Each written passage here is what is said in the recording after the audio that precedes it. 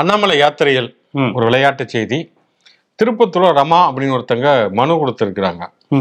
இது கவுன்சிலர் கூட இல்லை, இருந்தாலும் அங்கங்க மனு வாங்கிக்கிறார் இல்லையா, மனு கொடுத்துருக்காங்க. அவங்களும் சந்தோஷமா சரி அடுத்த தடவை வேற முதலமைச்சரா போறாரு அப்படின்னு நம்பி கொடுத்து போயிருக்காங்க. அவங்க மனுவை கொடுத்து அந்த பக்கம் போயிட்டு இந்த பக்கம் திரும்பி வந்து பார்த்தா ரோட்ல அதே மனு கீழே கிடந்து இருந்திருக்குது. ஆக்சுவலி வந்து ஒரு என்னன்னா அந்த கடலை இது மாதிரி மடிக்கிறதுக்காக வாங்கியிருப்பாரு. அது வந்து அப்படியே காத்துல பறக்க விட்டுருப்பாரு. இல்லைங்க, ராக்கெட் செஞ்சு இருப்பாரு. எப்படி இல்ல, அது என்னன்னா மண்ணில் ஏன்பட்டார்னா அது என் மண் என் மனுக்கள் அப்படிங்கிறதுக்காக தான். அது அவரே பேப்பர் நோட்டு வாங்கி கிழிச்சு போட்டுக்க வேண்டியதானே. எதுக்கு மனு கொடுத்தவங்கள்ட்ட வந்து கித்தாப்பா அப்படி பந்தாவா வாங்கிக்கிட்டு அப்புறம் வந்து தூக்கி சொன்னா. எந்த பதவிக்கும் வராதப்பயே மனுவோட நிலைமை எப்படி இருக்குது அப்படின்னா, பதவிக்கு வந்து விட்டால் அந்த மனுவோட கதி என்னவா இருக்கும். மனுஸ்மிருதியில இருக்கக்கூடிய ஒரு அக்கறை மக்களோட மனு மேல இல்ல அப்படின்னு சொல்லிட்டு அவருக்கும் மெசேஜ் சொல்றீங்களா? ஆமா, ஆளுநர் வரைக்குமே சொல்றேன். ஆளுநர் வரைக்குமே வந்து ஆமா, அவர் தான் இன்னும் அந்த ட்ரங்க் பெட்டி திறந்து படிச்சுக்கிட்டே இருக்காரு. ஒரு பெரிய டாக்குமெண்ட்ஸ் எல்லாம் இருக்கும்ல. ஆனா உண்மையிலேயே அண்ணாமலை அந்த வயசுல கிளாடேதான். லொடலொடன்னு இந்த ஓட்டப்பானைக்குள்ள ஏதோ நண்டு விட்ட மாதிரி அப்படிதானே சொல்லுவாங்கல்ல, அது மாதிரிதான் ஆளுநர் பேசிட்டே இருந்தாரு. என்னைக்கு அவர் கொண்டு போய் ட்ரங்க் பெட்டியை கொடுத்தாரோ அதுல இருந்து அவருடைய பேச்சையே காணாம பார்த்தீங்க. அதுல ஏதோ மந்திர சக்தி இருக்குது அப்படியே அண்ணாமலை. ஆமா, அதோட ஒரு டைரி கொடுப்பாரு போல. அசோக் இந்த காலண்டர்ல குறிச்சுக்கோ இந்த நாள் அப்படின்ட்டு அந்த அண்ணாமலை மாதிரி இந்த அண்ணாமலை வந்து சொல்லியிருப்பாரு போல இருக்குது. அதனால ஒண்ணுமே சவுண்டா காணா. சரி, நம்ம பேச வேண்டியது நம்முடைய கடமை இல்ல. ஷோக்குள்ள போவோம். இது சொல்றதை சொல்றோம். ஷோ ஒளிப்பதிவாளர் விக்னேஸ்வரன், நான் சிவகுமார், நான் உங்கள் நண்பன் சரண்.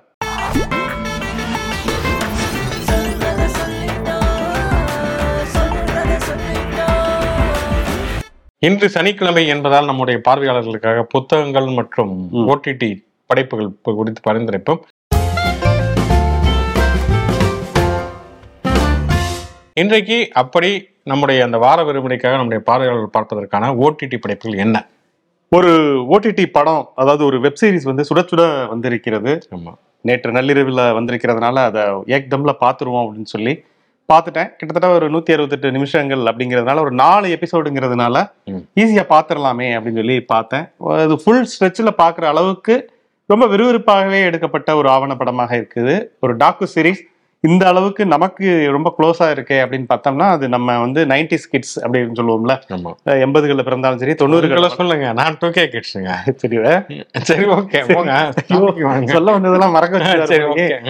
என்னன்னா தி ஹண்ட் ஃபார் வீரப்பன். வீரப்பனை வந்து பார்த்து வளர்ந்தவர்கள், அதாவது ஊடகங்கள்ல நம்ம எல்லாம் வந்து பத்திரிகைகள்ல படிப்போம்.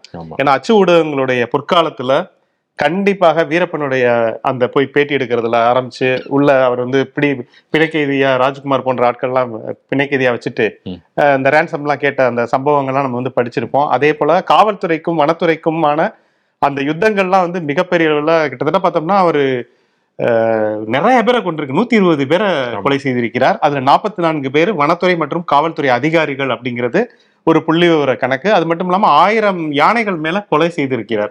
யானையில இருந்து அந்த தந்தத்தை எடுத்து அவர் வியாபாரம் செய்ததாக இது ஒரு பெரிய நெட்வொர்க். அதெல்லாம் வந்து இதுல காட்சிப்படுத்தாட்டாலும் இந்த வீரப்பனை எப்படி பிடித்தார்கள் அப்படிங்கிறத ஒரு 4 எபிசோட்ல இதை வந்து காமிச்சிருக்காங்க. முடிந்த அளவு சுருக்கமாகவே வந்து காமிச்சிருக்காங்க. ஒரு நல்ல ஒரு ரிசர்ச் பண்ணி தான் இதை வந்து பண்ணியிருக்காங்க. அவர் எப்படி வந்து ஒரு ஃபாரஸ்ட் கிங்காக முதல் எபிசோட்ல வந்து காட்சிப்படுத்துறாங்க. அதுக்கு பிறகு பார்த்தோம்னா அந்த ரத்த குளியல் சொல்லிட்டு பிளட் பாத் அப்படின்னு சொல்லி எப்படி வந்து காவல்துறை வனத்துறைக்கும் இவருக்குமான அந்த ரிவெஞ்ச் வந்து ஆரம்பிக்குது, எந்த இடத்துல உரசல் ஆரம்பிக்குது. முதல்ல அந்த சந்தன கடத்தல் மற்றும் யானை தந்தம் கடத்தல் பண்ணையில அந்த அளவுக்கு பிரச்சனை இல்லாத ஒரு மனிதர் கிரிமினலாக உருவெடுக்கும் போது கொலை குற்றவாளியாக மாறினதுல இருந்து பழிக்கு பழியான கொலைகள். இவங்க தரப்புல இருந்து யாராவது கொண்டுட்டா உடனே வந்து காவல்துறையை சேர்ந்த கும்பலாக ஒரு 7-8 பேரை வந்து பழி தீர்க்கிறது அப்படிங்கிற மாதிரியான இந்த பழி தீர்க்கும் படலம் அடுத்தடுத்த கட்டங்களை நோக்கி போகையில 3வது எபிசோட்ல ரெவல்யூஷனரி பாத்துக்கு வந்து அவர் போறாரு. இது வந்து ரொம்ப ஆச்சரியமான ஒரு பெரிய ஒரு டர்ன்னே சொல்லலாம். இது வந்து நம்ம வந்து பார்த்திருப்போம், படிச்சிருப்போம். அதை வந்து ஒரு டாக்குமெண்ட்ரியா பல்வேறு கேரக்டர்கள் வந்து சொல்லையில, அவரோட சம்பந்தப்பட்ட ஆட்கள் சொல்லையில அவ்வளவு ஆச்சரியமா இன்னும் மனசுக்கு நெருக்கமா இருந்தது. இவ்வளவு நாட்கள் ஆனாலுமே இப்பவும் அந்த வீரப்பனுடைய அந்த வாழ்க்கைக்குள்ள போயிட்டு வந்த ஒரு உணர்வு கிடைக்குது. இன்னைக்கு இருக்கக்கூடிய உங்களை போன்ற 2K கிட்ஸ் கண்டிப்பாக வீரப்பனை பத்தி தெரிஞ்சுக்கணும்னா அதை வந்து பார்க்கலாம். அதுவும் கடைசியாக அந்த எபிசோட்ல தி வே அவுட் அப்படிங்கிற அந்த எபிசோட்ல அவர் வந்து எப்படி வெளியில வந்தார், எப்படி ட்ராப் வச்சு ஐபிஎஸ் அதிகாரியான அந்த விஜயகுமார் இருக்காருல்ல, அவர் ஒரு சின்ன டாக்டிக்ஸ் தான், அது எல்லாருக்குமே தெரிந்தது. காட்டுக்குள்ள வேணா அவர் ராஜாவா இருக்கலாம், ஆனா நாட்டுக்குள்ள வீரப்பன்கிறவர் வந்து ஒரு பெரிய ஆளே கிடையாது. சோ வெளியில வர வைக்கணும், அவருடைய பலவீனம் எது பலம் எது அப்படிங்கறத தெரிஞ்சுக்கிட்டு 2 பலவீனங்கள் அவருக்கு தெரிந்தது இருக்கு, அதை வச்சு அவர் வெளியில வர வச்சு பொறி வச்சு பிடிச்சாங்க. ஐ மீன் வந்து பழி தீர்த்துக்கிட்டாங்க, கொலை செய்யப்பட்டார் அப்படிங்கிற ஒரு விஷயம். இது இந்த 4 எபிசோட்ல முடிந்த அளவுக்கு சுருக்கமாக காமிச்சிருக்காங்க. நிறைய பேர் பேசியிருக்காங்க. இதுல வந்து போலீஸோடைய அந்த ஒடுக்குமுறையை வந்து காட்சிப்படுத்தின விதம், அதாவது பதிவு செய்த அந்த கேரக்டர்கள் பேசின விதம்லாம் வந்து உண்மையிலேயே உலுக்கி எடுத்துருச்சு. அதே போல வீரப்பன் நான் வந்து ஒரு பாவம் செய்யாதவன் அப்படிங்கிற ஒரு குரலோட வந்து முடியுது. ஸோ ஒட்டுமொத்தமா அந்த வெப்சீரிஸை பார்த்தா 2 தரப்பு நியாயங்களுமே வந்து பேசியிருக்கு. அதை தாண்டி வீரப்பெண் மேல ஒரு பரிதாபம் கொஞ்சம் மேலோங்கிற மாதிரியும் இதை வந்து எடுத்திருக்காங்க அப்படிங்கிறது தெரியுது. ஒரு பக்கம் ஒரு சார்பு நிலை வந்துருச்சோ அப்படிங்கிற ஒரு விமர்சனமும் இருக்கு. ஆனாலும் நிச்சயமாக ஒரு சமகால ஒரு மிகப்பெரிய நம்ம பார்த்த வளர்ந்த ஒரு கேரக்டர், அதாவது வீரப்பன்கிறவரை வந்து பிடிக்க முடியுமா அப்படிங்கிற ஒரு பெரிய சவால் இருந்தது. அவரை வந்து கொலை செய்து பிடித்தார்கள். ஸோ அந்த வரலாற்றை தெரிந்து கொள்ள இந்த ஆவணப்படம் வந்து ரொம்ப முக்கியமா இருக்கும்னு நினைக்கிறேன். நீங்க பேசுறது கேட்கிறப்ப உண்மையிலே சுவாரஸ்யமாக இருக்கிறது. நான் இன்னும் பார்க்கல, கண்டிப்பா பார்க்கணும் அப்படின்னு நினைச்சிருக்கக்கூடிய. ஏன்னா தமிழை பொறுத்தவரையும் தமிழ்ல ஒரு நல்ல வெப் சீரிஸ் அப்படிங்கிறதே பெருசா ரொம்ப குறைவாகத்தான் வந்திருக்கிறது. அப்படிங்கிறப்ப ஒரு டாக்கு சீரிஸ் அப்படிங்கிறது கிட்டத்தட்ட தமிழ்ல வந்து ஆங்கிலத்தில் வர்றது மாதிரியான ஒரு டாக்கு சீரிஸ் அப்படிங்கிறது நம்முடைய ஓடிடி தளங்களில் பெருமளவுக்கு இல்லை அப்படிங்கிற மாதிரியான ஒரு குறையை நீக்கியிருக்கு அப்படின்னு சொல்லலாம்.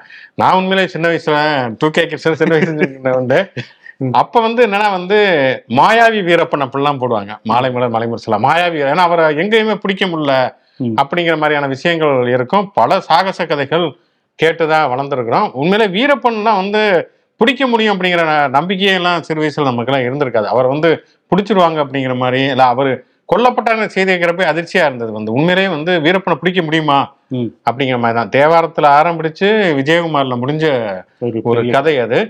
இன்னொரு பக்கம் பார்த்தோம்னா அதை வச்சே நிறைய தமிழ் சினிமாக்கள் வந்துருச்சு. கேப்டன் பிரபாகர்ல இருந்து ஆரம்பிச்சு கேப்டன்கிற பட்டம் வந்து விஜயகாந்த் வந்து கேப்டன் பிரபாகர்ல மன்சூர்லியான சந்திரகடத்தில் வீரப்பனை நடிச்சதுல இருந்து அதுக்கப்புறம் நிறைய படங்கள், அதுக்கப்புறம் அந்த குப்பி இல்ல அது வீரப்பனை வச்சே வந்து ரமேஷ் ஒரு படம் பண்ணாரு.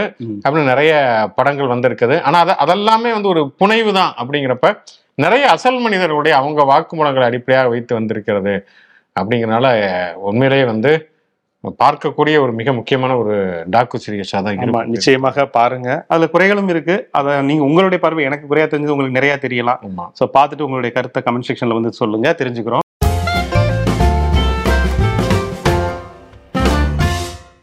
புத்தகம் இந்த வாரம் புத்தக பரிந்துரை அவ்வளவுதான். இந்த வாரம் வந்து இந்த படைப்பு பார்த்தாலே போதும், இதுவே ஒரு வாரம் நிறைவடைந்து விடும் அப்படிங்கிறதுனால. சரி, ஓகே. புத்தகம் அப்படிங்கிறப்ப என்னன்னா, இன்னைக்கு இவருடைய ஃப்ரெட்ரிக் ஏங்கல்ஸுடைய நினைவு நாள். காரல் மார்க்ஸனுடைய ஒரு உற்ற தோழர். அவர் தான் வந்து மார்க்ஸை வந்து பல வகையில காப்பாற்றி வந்தார். மார்க்ஸ் வந்து ரொம்ப வறுமையில் இருந்த காலகட்டத்தில் ரொம்ப உதவியாக இருந்தார். அதை தாண்டி வந்து அவர் ஒரு சிந்தனையாளர் கூட, ஏங்கல்ஸ் சிந்தனையாளர். ஏன்னா 2 பேரும் சேர்ந்து தான் கம்யூனிஸ்ட் கட்சி அறிக்கையே எழுதுறாங்க. ஏங்கல்ஸுடைய ஒரு மிக முக்கியமான புத்தகம், ரொம்ப பழைய புத்தகம், ஆனா இன்னைக்கு வரைக்கும் தேவையான புத்தகம்னா அரசு குடும்பம் தனிச்சொத்து அப்படிங்கிற புத்தகத்தை சொல்லலாம். பொதுவாக குடும்பம் அப்படின்னாலே வந்து மனிதகுல வரலாற்றுல காலங்காலமே எல்லாமே குடும்பத்தோட தான் வாழ்ந்துட்டு வந்திருக்காங்க அப்படிங்கிற ஒரு மித்து பொதுவான மனிதர்களுக்கு இருக்கும். ஆனா அப்படியெல்லாம் காலகாலமா எல்லாருமே குடும்பத்தோடலாம் இருந்தது இல்லை. அப்படிங்கிறதான் ஒரு யதார்த்தமான ஒரு விஷயம். அப்படி வந்து மனிதர்கள் தனித்தனியாகத்தான் இருந்தாங்க. அப்படிங்கிறப்ப எப்ப வந்து அந்த குடும்பம்ங்கிற ஒரு விஷயம் வந்து தோன்றியது? ஏன்னா வந்து அப்ப வந்து கல்யாணம் திருமணம்ங்கிறது கிடையாது, குடும்பம்ங்கிறது கிடையாதுங்கிறப்ப பெண்கள் தான் முதன்மை. இப்ப வந்து அது வந்து தாய் வழி சமூகம் அப்படின்னு சொல்லுவோம். வந்து அப்ப தாய் வழி சமூகத்துல பெண்கள் தான் வந்து செல்வாக்கு மிக்கவர்களாக இருந்தார்கள். அப்ப குழந்தை பிறகுறப்ப கூட அந்த குழந்தைக்கு அம்மா யாருன்னு தெரியுமே தவிர அப்பா யாருன்னு தெரியவே தெரியாது. அது ஒரு இயல்பான, அப்ப கற்பு இந்த மாதிரியான விஷயங்கள்லாம் இல்லாத ஒரு சூழல் இருந்தப்ப வந்து எப்ப குடும்பம்ங்கிற ஒரு அமைப்பு தோன்றியது அப்படிங்கிறப்ப ஏங்கல்ஸ் என்ன சொல்லுகிறார் அப்படின்னு சொன்னா, எப்ப வந்து இந்த உபரி, அதாவது ஒண்ணு வந்து உழைக்கிறோம், அந்த உழைப்பை வந்து அவங்க வந்து சாப்பிட்றாங்க, இல்லை ஏதோ ஒரு வகையில அனுபவிக்கிறாங்க, அதை தாண்டி வந்து ஒன்று மிஞ்சுகிறது இல்லையா, அதுதான் சர்ப்ளஸ் வேல்யூ அப்படின்னு சொல்றாங்க, உபரி. அந்த உபரி வந்து சேரும்போதுதான் அது கொஞ்சம் கொஞ்சமா சேரப்ப அது உடைமையா மாறுது. அந்த உடைமையை தான் வந்து மூலதனமா கேபிட்டலா மாறுது.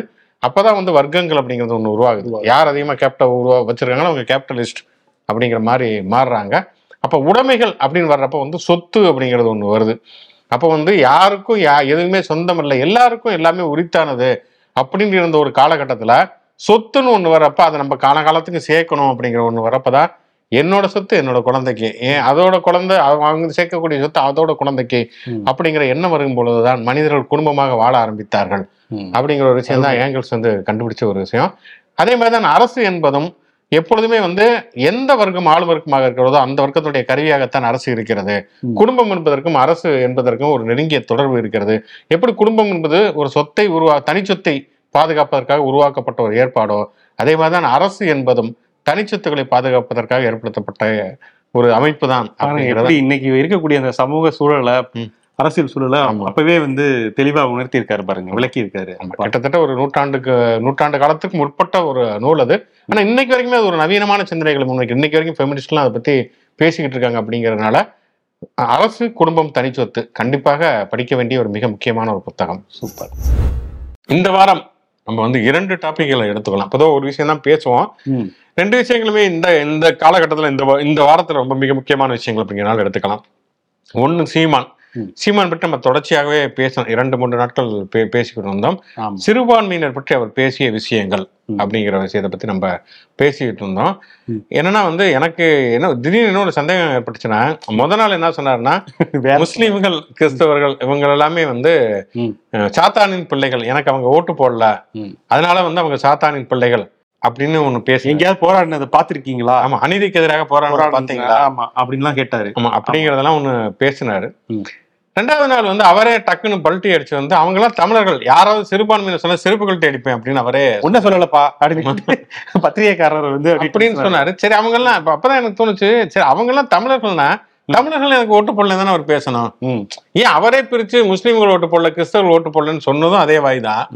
அதுக்கப்புறம் அவங்களை தனியா பிரிச்சு எல்லாம் பார்க்க கூடாது, அவங்க தமிழர்கள் தான் பெரும்பான்மையினர் அப்படின்னு சொல்றதும் இந்த வாய் தான். அப்படிங்கிறப்ப இதுக்கு இந்த வாய்க்கு இன்னொரு முகமும் இருக்கிறது அப்படின்னு இன்னைக்கு சோசியல் மீடியால ஒரு போட்டோ ஒன்று பயங்கர வைரல் ஆகிட்டு இருந்தது. சிறுபான்மையினர் அப்படின்னு, சிறுபான்மையினர் நல கட்சி அப்படிங்கிற ஒரு கட்சி, அந்த கட்சியோட தொடக்க விழாவோ அல்லது கூட்டமோ அதுல வந்து சீமான் பேசிட்டு இருக்காரு. பின்னால் வந்து அது சிறுபான்மையினர் அப்படிங்கிறது பெரும்பான்மை இடத்த பேனர்ல. நீங்க சொல்றது இது லாஜிக் படி தப்பாவெல்லாம் இருக்கு. அதுக்காக வந்து ரெட் லைட் அப்படின்னு சொன்னா எங்க இருந்தாலும் சிவப்பு பார்த்து சொல்றதுக்கு அவர் என்ன டெலெக்ஸ் பண்ணீங்கன்னா சிறுபான்மையினர் இருந்தா போய் கிளிச்சா போடுவாரு. இல்லைங்க, அவருக்கு அந்த ஐடியாலஜியில நம்பிக்கை இல்ல, அது லாஜிக்கா அவர் ஒத்துக்கல அப்படின்னு சொன்னா அப்படியான ஒரு கட்சியில இவரு போயிருக்க கூடாது. நான் வரல தம்பி, சிறுபான்மையினர் மேல எனக்கு அப்படிலாம் வந்து பிரிச்சு, சிறுபான்மையினர் எல்லாரும் தமிழர்கள் எல்லாமே பெரும்பான்மையினர் அப்படின்னு சொல்லிட்டு போயிருக்கலாம்ல. அப்ப ஏன் வந்து அவர் சிறுபான்மையினர் அப்படிங்கிற ஒரு இதை ஏன் வந்து வைக்க வேண்டிய, அந்த கூட்டத்துல ஏன் கலந்து கொள்ள வேண்டிய அவசியம் என்ன அப்படிங்கிற கேள்வியுமே இன்னைக்கு முன்வைக்கிறார்கள். இன்னொரு மிக முக்கியமான ஒரு விஷயத்தையுமே வந்து சீமான் விமர்சிப்பவர்கள் கேட்கிறார்கள். அது நியாயமா கேட்கப்பட வேண்டிய கேள்வி அப்படின்னு தான் சொல்றது. வந்து இன்னைக்கு இந்தியா முழுக்க வந்து கிட்டத்தட்ட 2 பிரிவுகளாக பிரிந்திருக்கிறார்கள். ஒரு பக்கம் பிஜேபி இருக்கிறது, பிஜேபிக்கு எதிராக வந்து ஒரு எதிர்கட்சிகளுடைய கூட்டணி இருக்கிறது. இப்ப பிஜேபி வந்து சிறுபான்மையினருக்கு எதிரான கட்சி, அவங்க வந்து ஒரு பெரும்பான்மைவாதத்தை முன்வைக்கிறாங்க, ஒரு மதவாதத்தை முன்வைக்கிறாங்க அப்படின்னு பேசிட்டு இருக்கிற நேரத்துல இவரு சிறுபான்மையினரை விமர்சித்து பேச வேண்டிய அவசியம் என்ன? இன்னொன்னு, இவர் வந்து இப்ப வந்து திமுக காங்கிரஸ்க்கு ஏன் ஓட்டு போறீங்கிறதே ஏன் பேச வேண்டிய அவசியம் என்ன இருக்கிறது? ஏன்னா வந்து கிட்டத்தட்ட 10 வருஷம் வந்து திமுக ஆட்சியாளர் இப்பதான் ஆட்சிக்கு வந்திருக்கிறது. 9 ஆண்டுகள் காங்கிரஸ் அங்க ஆட்சியில இல்லை, பிஜேபி தான் அங்க ஆட்சியில இருக்கிறது. அப்படிங்கிறப்ப நடக்க போகக்கூடிய நாடாளுமன்ற தேர்தல் அப்படிங்கிறது இப்ப இருக்கக்கூடிய பிஜேபி ஆட்சி தொடர்வதா இல்லை, அது வந்து அகற்றப்பட வேண்டுமா அப்படிங்கிற கேள்விதான் ஒரு முதன்மையான கேள்வியாக இருக்கிறப்ப பிஜேபி விட்டுட்டு இவர் திமுக காங்கிரஸ் மீது பாய வேண்டிய அவசியம். அதுக்கு என்ன விளக்கம் சொல்லியிருக்காருன்னா, ஒரு பொதுக்கூட்டத்துல காங்கிரஸ் என்னுடைய பரம எதிரி, எப்படி அங்கே என்னுடைய இன சொந்தங்கள் நம் உறவுகள் வந்து ஈழத்துல அழித்தொழிக்கப்பட்ட போது அதுக்கு துணை போனது வந்து இங்க இருக்கக்கூடிய திமுக. அங்க வந்து ஆளும் காங்கிரஸுக்கு வந்து எந்த ஒரு இதுவுமே பண்ணாம மழை வெட்டும் தூவானம் விடவில்லை அப்படின்னு சொல்லிட்டு இங்க வந்து தலைவர் சொன்னார்ல கருணாநிதி, அதனாலதான் வந்து காங்கிரஸுக்கு துணை போயிட்டாரு அப்படின்னு சொல்லி நான் காங்கிரஸ ஆதரிக்கிற திமுகவை எதிர்க்கிறேன். சரிங்க, அவர் அதை எதிர்த்துட்டு போகட்டும், அதுல நமக்கு எதுவும் இல்ல. 2009 ஈழத்தினுடைய இறுதி போர் முடிஞ்சது, 14 ஆண்டுகள் ஆகிவிட்டது. அடுத்த வருஷம் வந்துச்சுன்னா 15 வருஷம் ஆச்சு ஈழத்தினுடைய இறுதி போர் நடந்து. அது நடந்து 14 வருஷம் ஆயிடுச்சு. ஆனா இங்க இப்ப லேட்டஸ்டா நடந்துகிட்டு பிஜேபி கவர்மெண்ட் தான். அதை பத்தி அதெல்லாம் எனக்கு தெரியாது. நான் காங்கிரஸ் என் இனத்தை அழிச்ச அந்த காங்கிரஸ நான் வந்து அழிக்காம விட மாட்டேன், அதனால கூட்டணியில இருக்கிற திமுகக்கு எதிராக பேசுவேன் அப்படிதான் சொல்றாரு அவரு. இப்ப அமீர் ஒரு ஊடகத்துக்கு வந்து பேட்டி கொடுத்திருக்காரு. அவர் கேட்கிறாரு, ஏன்னா அமீர் வந்து ஏன் கேட்கிறாருன்னா வந்து அமீர் கேட்பதை நம்ம ஏன் கவனத்தில் எடுத்துக்கணும்னா, அமீரும் சீமானும் தான் ஒரே சிறையில இருந்தவர்கள். ஆமா, ஈழத்தமிழர்கள் பத்தி பேசுறதுக்காக ஒரே சிறையில இருந்தவர்கள். அவர் ஒரு இஸ்லாமியர். அவர் என்ன கேட்கிறாருன்னா வந்து எங்களுடைய நீங்க வந்து இவரு அண்ணனுக்கு சீமானுக்கு வந்து நாங்க முஸ்லீம்கள் கிறிஸ்தவர்கள் ஓட்டு போடல அப்படின்னு ஒரு ஆதங்கத்தோட சொல்றாரு. நாங்க எல்லாருமே ஓட்டு போட்டா கூட 15% 18% தான் வரும், மிச்சம் வந்து அவர் ஜெயிக்கணும் அப்படின்னா வந்து ஓட்டு போட வேண்டியது இந்துக்கள். அப்ப அவர் அதைத்தானே நேரடியாக கேட்கணும், ஏன் எங்களை வந்து சாத்தானின் பிள்ளைகள் அப்படின்னு சொல்றாரு. சரி, முஸ்லீம்களுக்கு இப்ப இன்னைக்கு வந்து பிஜேபியா காங்கிரஸான்னு இருக்கிறப்ப முஸ்லீம் கிறிஸ்தவர்கள் எல்லாம் போய் சீமானுக்கு ஓட்டு போட்டுட்டா சீமான் வந்து இந்தியாவோட பிரதமர் ஆயிடுவாரா? அது நடக்க போறது நாடாளுமன்ற தேர்தல் தானுங்க. சீமானே இங்க 40 தொகுதியிலுமே ஜெயிச்சுட்டான்னு வச்சுக்கோங்க, நாம் தமிழ் கட்சி 40 தொகுதியில ஜெயிச்சுட்டாலுமே கூட அதனால இந்தியாவோட ஏதாவது நடக்க போகுதா? ஒண்ணும் நடக்க போன தேர்தலில் பார்த்தோம்னா திமுக காங்கிரஸ் கூட்டணி இங்க வந்து 39 தொகுதி, அங்க பாண்டிச்சேரி சேர்த்து 40 தொகுதி ஜெயிச்சுட்டாங்க. அப்படின்னாலும் மோடி தான் அங்க வந்து பிரதமராக வர்றாரு. அதனாலதான் அங்கங்க சிதறி இருக்கக்கூடாதுங்கிறதுக்காக இந்தியா முழுக்க எதிர்கட்சிகள் ஒன்று சேர்ந்து ஒரு கூட்டணி வச்சிருக்கிறாங்க. அப்படி இருக்கக்கூடிய சூழல்ல இன்னைக்கு வந்து களம்ங்கிறது வந்து பிஜேபியா இல்லையா அப்படிங்கறத இன்னைக்கு இருக்கக்கூடிய ஒரு பிரதான பிரச்சனையாக இருக்கிறப்ப இவர் வந்து ஏன் இந்த பிரச்சனை பேசுறாரு? அப்ப வந்து இவர் மறைமுகமாக பிஜேபிக்கு ஆதரவாக இருக்கிறாரா, திசை திருப்புகிறாரா அப்படிங்கிற கேள்வி. சரி, காங்கிரஸ் வந்து இது இலங்கையில வந்து அழிக்கிறதுக்கு அவங்கதான் அழிச்சாங்க, திமுக துணை நின்றதுன்னு வச்சுக்கோ. வந்து பிஜேபி என்ன பண்ணுச்சு? பிஜேபி வந்து ஜெயிச்சு வந்ததுக்கு உடனே பதவியேற்பு ராஜபக்சேவை மோடி கூப்பிடுறாரு. அப்ப வந்து வைகோவே வந்து கூட்டணி இருக்கக்கூடிய வைகோவே அதை எதிர்த்து ஆர்ப்பாட்டம்லாம் பண்ணாரு. ஆனாலும் அவங்களுடைய நிலைப்பாடுங்கிறது மாறல. ஈழப்பிரச்சனை படுத்துறதுக்கு காங்கிரஸ் பிஜேபி ரெண்டோட ஸ்டாண்டுக்கும் பெரிய வித்தியாசம் ஒன்றும் கிடையாது. அப்படி இருக்கக்கூடிய சூழல்ல அவர் ஏன் வந்து திமுக காங்கிரஸ் மட்டுமே விமர்சிக்க வேண்டிய ஒரு அவசியம் என்ன அப்படிங்கிற கேள்வி இருக்கு. அதை தாண்டி பார்த்தோம்னா இப்ப ஏடிஎம்கே எடுத்தீங்கன்னா ஏடிஎம்கே கடைசி காலகட்டத்தில் ஜெயலலிதா அந்த ஈழப்போர்லாம் நடந்ததுக்கு பிறகு ஆதரவா இருந்தாங்க. அதெல்லாம் உண்மைதான். பேரறிவாளன் விடுதலை பண்ணணும்னு தீர்மானம் போட்டாங்கிறதுலாம் உண்மைதான். ஆனா அது வரைக்குமே அவங்க வந்து ஒட்டுமொத்தமா விடுதலை புலிகள் இயக்கத்துக்கு எதிராக இருந்தாங்க அப்படிங்கிறதான் வரலாறு. பிரபாகரனை கைது பண்ணிட்டு வரணும்னு சொல்லி சட்டசபையில தீர்மானம் போட்டதும் அவங்கதான். அப்படிங்கிறப்ப ஏன் திமுக காங்கிரஸை மட்டுமே இவர் தனித்து விமர்சிக்கிறார் அப்படிங்கிற கேள்வியை தான் எல்லாருமே கேட்கிறாங்க. ஆமா, இந்த கேள்விக்கு வந்து அவர் பதில் சொல்ல மாட்டாரு. திருப்பி அந்த பழைய உருட்டுகளையே தான் உருட்டிட்டு இருக்காரு. திமுக வந்து காங்கிரஸுக்கு துணை போயிடுச்சு, காங்கிரஸ் நீ மக்களை அழித்தது அப்படிங்கறத தவிர அவருக்கு வேற எது பேச, இந்த கீரை விழுந்த ரெக்கார்டுன்னு சொல்லுவாங்கல்ல, அதைத்தான் தொடர்ந்து பேசிட்டு இருக்காரு. அவரை பொறுத்த வரைக்கும் சிறுபான்மையினர் அப்படின்னு சொன்னா அது மொழி சிறுபான்மை அப்படிங்கிறது மட்டும்தான். இல்லைங்க, இது இன்னைக்கு நேற்று சொல்லியிருக்காரு அவர். அதாவது முஸ்லீம்கள் கிறிஸ்தவர்களும் தமிழர்கள் தான், அவங்கள வந்து சிறுபான்மையினர் சொல்லக்கூடாதுன்னு. அவரோட பழைய வீடியோ ஒண்ணு இப்ப வந்து வைரல் ஆகுது. அது ஏற்கனவே நம்ம பார்த்ததுதான். அதெல்லாம் நீ ஏன் பாக்குறீங்க? ஒரு ஃப்ளோல பேசியிருப்பேன். ஆமாங்க, அவர் என்ன சொல்றாருன்னா பெரியார ஆதரிச்சு பேசுறாரு. ஆமா, அப்புறம் வந்து பெரியார வந்து காட்டு மிராண்டின்னு பேசியிருக்காரு. என்ன சொல்றாருன்னா முஸ்லீம் மதமும் கிறிஸ்தவ மதம் வெளிநாட்டுல இருந்து வந்த மதங்க. தாய் மதம் அப்படிங்கிறது சைவம், சிவனியம், அதே மாதிரி மாலியம் அதாவது வைணவம். எல்லாரும் இங்க வர சொல்லுங்க, அவங்க வந்து தமிழர்களே கிடையாது, இஸ்லாமியர்கள் தமிழர்களே கிடையாது அப்படிங்கிற மாதிரி ஒரு டோன்லையும் பேசியிருக்கிறாரு. இப்ப டக்குன்னு வந்து ஒரு நெருக்கடி வருமே, டக்குன்னு வந்து அவங்களும் தமிழர்கள் தான் அப்படின்னும் பேசுறா. அப்படி சரி, அப்ப முஸ்லீம்களே உருது பேசக்கூடிய முஸ்லீம்களை இவர் கணக்குல எடுத்துக்கிறாரா இல்லையா அப்படிங்கிறதும் நமக்கு தெரியல. அவங்க சிறுபான்மையினர் சொல்றாரா இல்லையா? அதுவும் அது அடுத்து ஏதாவது கேள்வி கேட்டா அதுக்கு ஏதாவது ஒரு புதுசா உருட்டுவார். அவரை பொறுத்த வரைக்கும் சிறுபான்மையினர் அப்படிங்கிறதே கிடையாது. இஸ்லாமியர்களை பொறுத்த வரைக்கும் இங்க இருக்கிறவங்க எல்லாருமே மதம் மாறி இஸ்லாமுக்கு வந்தவங்க தான் தமிழ்நாட்டுல இருக்கிறவங்க அப்படிங்கிறத நம்புறாரு. அவரு தீவிரமா நம்புறாரு. அப்படிங்கிறதுனால இவங்க எல்லாம் முஸ்லீம்களே சொல்ல மாட்டேங்கிறாரு. புரியுதா? அந்த ஒரு கோட்பாடு இருக்கு. அவரை பொறுத்த வரைக்கும் உருது பேசுறவங்க மட்டும்தான், வெளிநாட்டுல வாழக்கூடிய இஸ்லாமியர்கள் மட்டும்தான் சிறுபான்மையினர். சிறுபான்மைன்னு ஒரு இனமே இல்லைங்க அப்படிங்கிறாரு. எல்லாருமே இங்க பெரும்பான்மை தான். உலகம் முழுக்க முஸ்லீம்கள் பெரும்பான்மையினர் தான். வந்து அப்படி பாத்தீங்கன்னா இஸ்லாமிய அதாவது ஏதோ ஒண்ணு உளறிட்டாரு, அதுக்காக முட்டு கொடுக்கறதுக்காக எங்கிட்டும் போய் அதுதான் என்ன அவருக்கான ஒரு ஐடியாலஜி கருத்தியல் தெளிவுங்கிறது என்ன இருக்கிறது. நீங்க சொன்ன மாதிரி முதல்ல வந்து அவர் வந்து பெரியாரு பகுத்தறிவுலாம் பேசிட்டு இருந்தாரு, அதை விட்டுட்டாரு. சரி, அவர் வந்து திராவிடங்கிறது மோசம் தாங்க, அதுதாங்க தமிழர்கள் அழைச்சிருக்குன்னு ஒரு ஸ்டாண்டுக்கு வந்துட்டு தமிழ் தேசியம் பேசுறாருன்னு வச்சுக்குமே. வந்து திடீர்னு வந்து சரி நீங்க தமிழ் தேசியம் பேசுறீங்க, திராவிடத்தை எதிர்த்தா கூட நீங்க மதம்ங்கிறதுக்கு அடிப்படையில போக வேண்டிய அவசியமே கிடையாது. நிறைய தமிழ் தேசியர்கள் மதத்தை விமர்சிச்சு எதிர்த்துக்கிட்டு கூடிய தமிழ் தேசியர்கள் இருக்கு. இப்ப தியாகம்லாம் இருக்காரு, பொலிலன்னு நிறைய பேர் இருக்காங்க.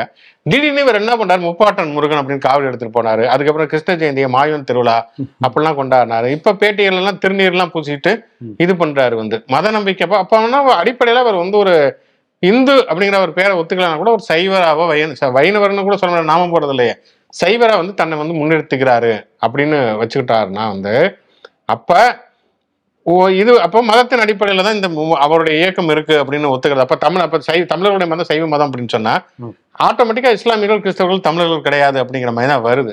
அதுக்கப்புறம் திடீர்னு ஒரு பிரச்சனை வரப்ப அவங்களுமே எங்களோட தான் பெரும்பான்மை சிறுபான்மையினர் வருதுன்னா இப்ப இந்தியாவில் என்ன பிரச்சனை நடந்துகிட்டு இருக்குது. வந்து மணிப்பூருக்கு எதுக்கு ஆர்ப்பாட்டம் நடத்தணுங்கிற அவசியம் என்ன இருக்குது. வந்து இங்க இருக்கிற பிரச்சனை. சரி, ஓகே, நீங்க தமிழர் அப்படின்னு வச்சுக்கோங்க. சரி, முஸ்லீம் கிறிஸ்தவர்கள் எல்லாமே தமிழர்கள் தான். சரி, முஸ்லீம் கிறிஸ்தவர்களே ஒரு பக்கம் விட்டுருங்க, அவங்க வந்து அந்நிய மதத்தை சேர்ந்தவங்களா இல்ல நம்ம நாட்டுக்காரங்களா விடுவோம். இந்துக்கள் அல்லது இவருடைய பாசையில சொன்ன சைவர்கள் சிவனியத்தை சேர்ந்தவர்கள்னு வச்சுக்கோங்க. இங்க ஜாதி பிரச்சனை இருக்குல்ல. இங்க மேல்பாதிங்கிற ஒரு ஊர்ல இருக்கக்கூடிய ஒரு கோயில்ல இவங்க சொல்லக்கூடிய தமிழர்லயே ஒரு தமிழர் வந்து கோயிலுக்குள்ள விட மாட்டேங்கிறாங்க, இன்னொரு தமிழர் வந்து கோயிலுக்குள்ள உள்ள போக முடியாம வெளியில நிக்கிறாங்கல்ல. அங்க போய் அவர் என்ன பண்ணிருக்கிறாரு, என்ன இது வரைக்கும் ஜாதி பிரச்சனைகள் நடந்திருக்கூடிய எந்த இடத்துல களத்துல போய் நின்று இவர் என்ன போராட்டங்கள் நடத்திருக்கிறார்? இவ்வளவு ஆணவ கொலைகள் நடந்திருக்குது, இவ்வளவு தீண்டாமை வன்கொடுமைகள் நடந்திருக்கிறது. இவர் கட்சி ஆரம்பிச்சதுக்கு பிறகுதான் வந்து பார்த்தோம்னா வந்து தர்மபுரியில அந்த இளவரசனுடைய மரணமா இருக்கட்டும், அல்லது உடுமலையில சங்கருடைய ஆணவ படுகொலையா இருக்கட்டும், இவ்வளவு பிரச்சனைகள் நடந்திருக்குதுல்ல. எங்கேயாவது போய் எப்ப நம்ம எல்லாம் தமிழர் தான்ப்பா வாப்பா அப்படின்னு சொல்லிட்டு நீங்க ஒடுக்குமுறையெல்லாம் செலுத்தக்கூடாதுன்னு போய் ஏதாவது பேசியிருக்கிறாரா? பல சமயங்கள்ல சாதிய ஒடுக்குமுறைக்கு ஆதரவா தான் இவர் பெரும்பாலும் பேசியிருக்காரு. ஜெய்பீம் படத்துல ஒரு பிரச்சனை வந்ததுன்னா யார் பிரச்சனை பண்றாங்களோ அவங்களுக்கு ஆதரவா பேசுறது, இந்த மாதிரியானதான் பல இடங்கள்ல ஸ்டாண்ட் எடுத்திருக்காரு. அப்படிங்கிறப்ப இந்த ஸ்டாண்ட இப்ப பார்த்தீங்கன்னா நம்மளே குழம்பிட்டோம். நம்ம என்ன பேச ஆரம்பிச்சோம் இப்ப இதுல வந்து நிக்கிறவங்க. ஏன்னா அவர் போற ரூட்லயே போனாலும் நம்ம வந்து குழம்பி போயிருவோம். நம்ம வந்து அவரு அப்படி இல்ல வேற ஒரு ரூட்ல இது பேசுறாரு, தப்பா பேசுறாரு மட்டும் நம்ம பேசணும். இல்லைன்னா நம்ம வந்து திக்கு தெரியாத காட்டுல மாத்தோம். சரி, இது ஒரு பக்கம் இருக்கட்டும். இப்ப ஏடிஎம் அதிமுக பிஜேபி கூட்டணி அப்படிங்கிறது அது ஒரு குழப்பமா தான். அது கூட்டணி இருக்குதா இல்லையா, அதுக்கு சீமானே பரவாயில்ல இருக்கு. ஆமா, உறவு இருக்குதா, முரண்பாடு இருக்குதா, பங்காளி சண்டையா பகையாளி சண்டையா அப்படின்னு தெரியாம அண்ணாமலை யாத்திரை ஆரம்பிக்கிறப்ப எடப்பாடி பழனிசாமியை கூப்பிடுறாரு, ஓபிஎஸ் கூப்பிடல. அப்ப வந்து தெளிவா வந்து ஓபிஎஸும் அதிமுக சம்பந்தம் பண்ணி முடிவு பண்ணிட்டாங்க. சரி, அப்ப எடப்பாடி பழனிசாமி தலைமையிலான கட்சியோட தான் நாங்க கூட்டணி வைக்க போறோம் அப்படின்னா அவங்க அனுசரிச்சு போறது அப்படிங்கறதான வழக்கமா இருக்கணும். எடப்பாடியும் போல ஒருத்தர் இவரை ஆர்பி உதயகுமார் அனுப்பிச்சு விட்டாரு. ஆனா போற இடங்கள்ல ஒரு கேள்வி கேட்டோம்னா பன்னீர்செல்வத்தை பத்தி கேட்கிறப்ப அவர்கள் மரியாதைக்குரியவர் தான் அப்படி சொல்ல, செல்லூர்ராஜ் வந்து அவரெல்லாம் ஒரு கத்துக்குட்டிங்க வரமெல்லாம் அங்க கண்டுக்கவே மாட்டேன்னு சொல்ல, இங்கிட்டு அவரை வந்து செல்லூர் ராஜா வந்து இவர் வந்து விமர்சிக்க, கருநாகராஜன் வந்து விமர்சிக்கிறார், ஜெயக்குமார் அவரை விமர்சிக்க, கருநாகராஜன் வந்து யார் கத்துக்குட்டி என்பது மக்களுக்கே தெரியும், அண்ணாமலை கத்துக்குட்டி அல்ல ஒரு வேற குட்டி அப்படிங்கிற மாதிரி அவர் பேச, இப்படி வந்து அது என்ன, அதாவது எனக்கு தெரிஞ்சு இப்ப சென்னைக்கு வரக்கூடாட்டியுமே வந்து ஜனவரி 11 வர்றாரா, வரக்கூடாட்டியுமே வந்து அங்கங்க புட்டுக்கும் போல இருக்கு. புட்டுக்கும் இடையில இந்த பொன்னையன் வேற குறுக்கு சால் ஓட்டி இருக்காரு. அவருக்கு வந்து மக்கள் செல்வாக்கே இல்ல, அவருக்கு வந்து தாழ்த்தப்பட்ட மக்கள் ஒடுக்கப்பட்ட மக்கள் வந்து ஓட்டு போட மாட்டாங்க, சிறுபான்மையினர் ஓட்டு போட மாட்டாங்க, யாருமே ஓட்டு போட மாட்டாங்க அப்படின்னு சொல்லிட்டு ஒட்டுமொத்தம் எதுக்கு வந்து தனித்தனியா பிரிச்சு யாருமே ஓட்டு போடாத ஒரு கட்சியோட இவங்க கூட்டணி வச்சிருக்காங்க. நாங்க தான் எங்களை நம்பி வந்திருக்காங்க அப்படிங்கறதுனால இது பண்ணிருக்கோம். அண்ணாமலை தொடர்ந்து இந்த மாதிரி பேச அப்படி பாத்தீங்கன்னா சரி, இவங்களை நம்பி ஓட்டு போறாங்கன்னா இவங்களுக்கு ஏன் அவங்களெல்லாம் ஓட்டு போட மாட்டாங்க, தாழ்த்தப்பட்ட மக்கள் ஏன் ஓட்டு போட மாட்டாங்க, சிறுபான்மை ஓட்டு போட மாட்டாங்க, அப்ப அவங்களுக்கெல்லாம் அவங்க விரோதி, அவங்க கெட்டது பண்ணிருக்காங்கன்னு அர்த்தம்.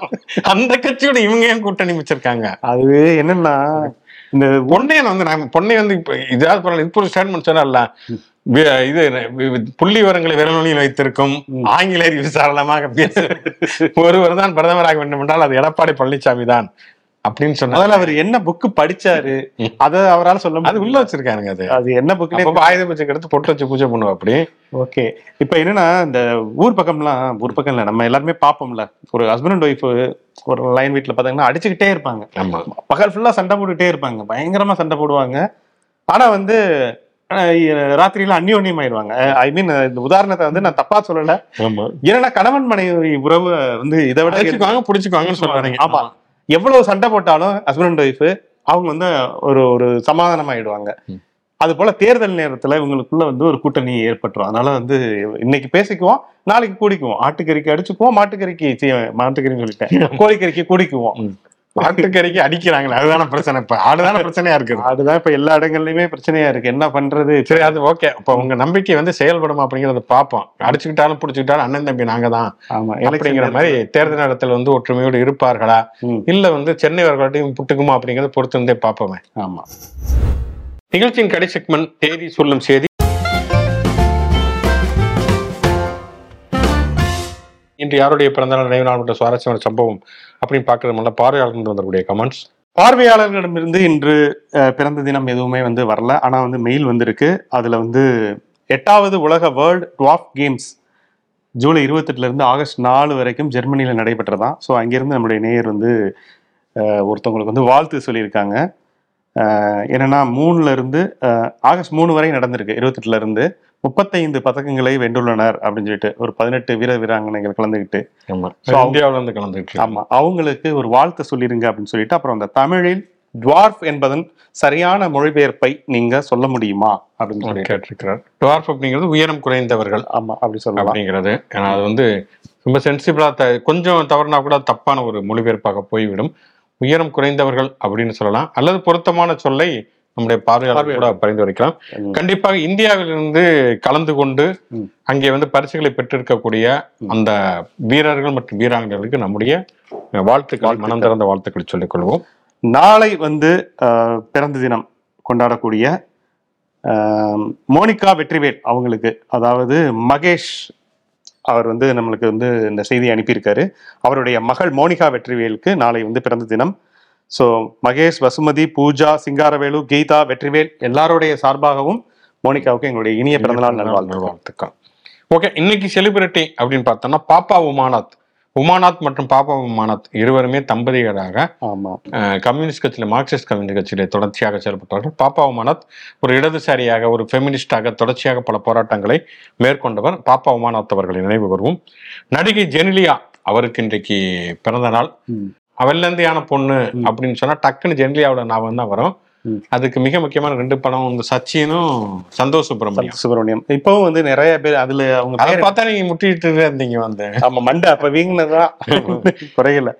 ஜெனிலியாவுடைய அந்த பாத்திரம் வந்து நிறைய பெண்கள் இமிடேட் பண்ற அளவுக்கு ரொம்ப அட்ராக்டிவான ஒரு ரோல் அந்த படத்துல சந்தோஷ் சுப்பிரமணியம்ல.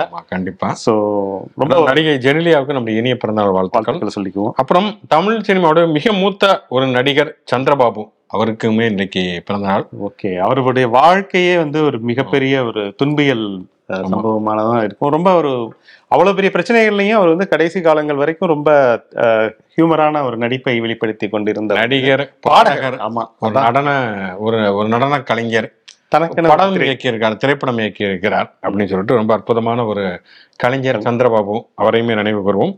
நடிகை கஜோல், அவருக்குமே இன்றைக்கு பிறந்த நாள்.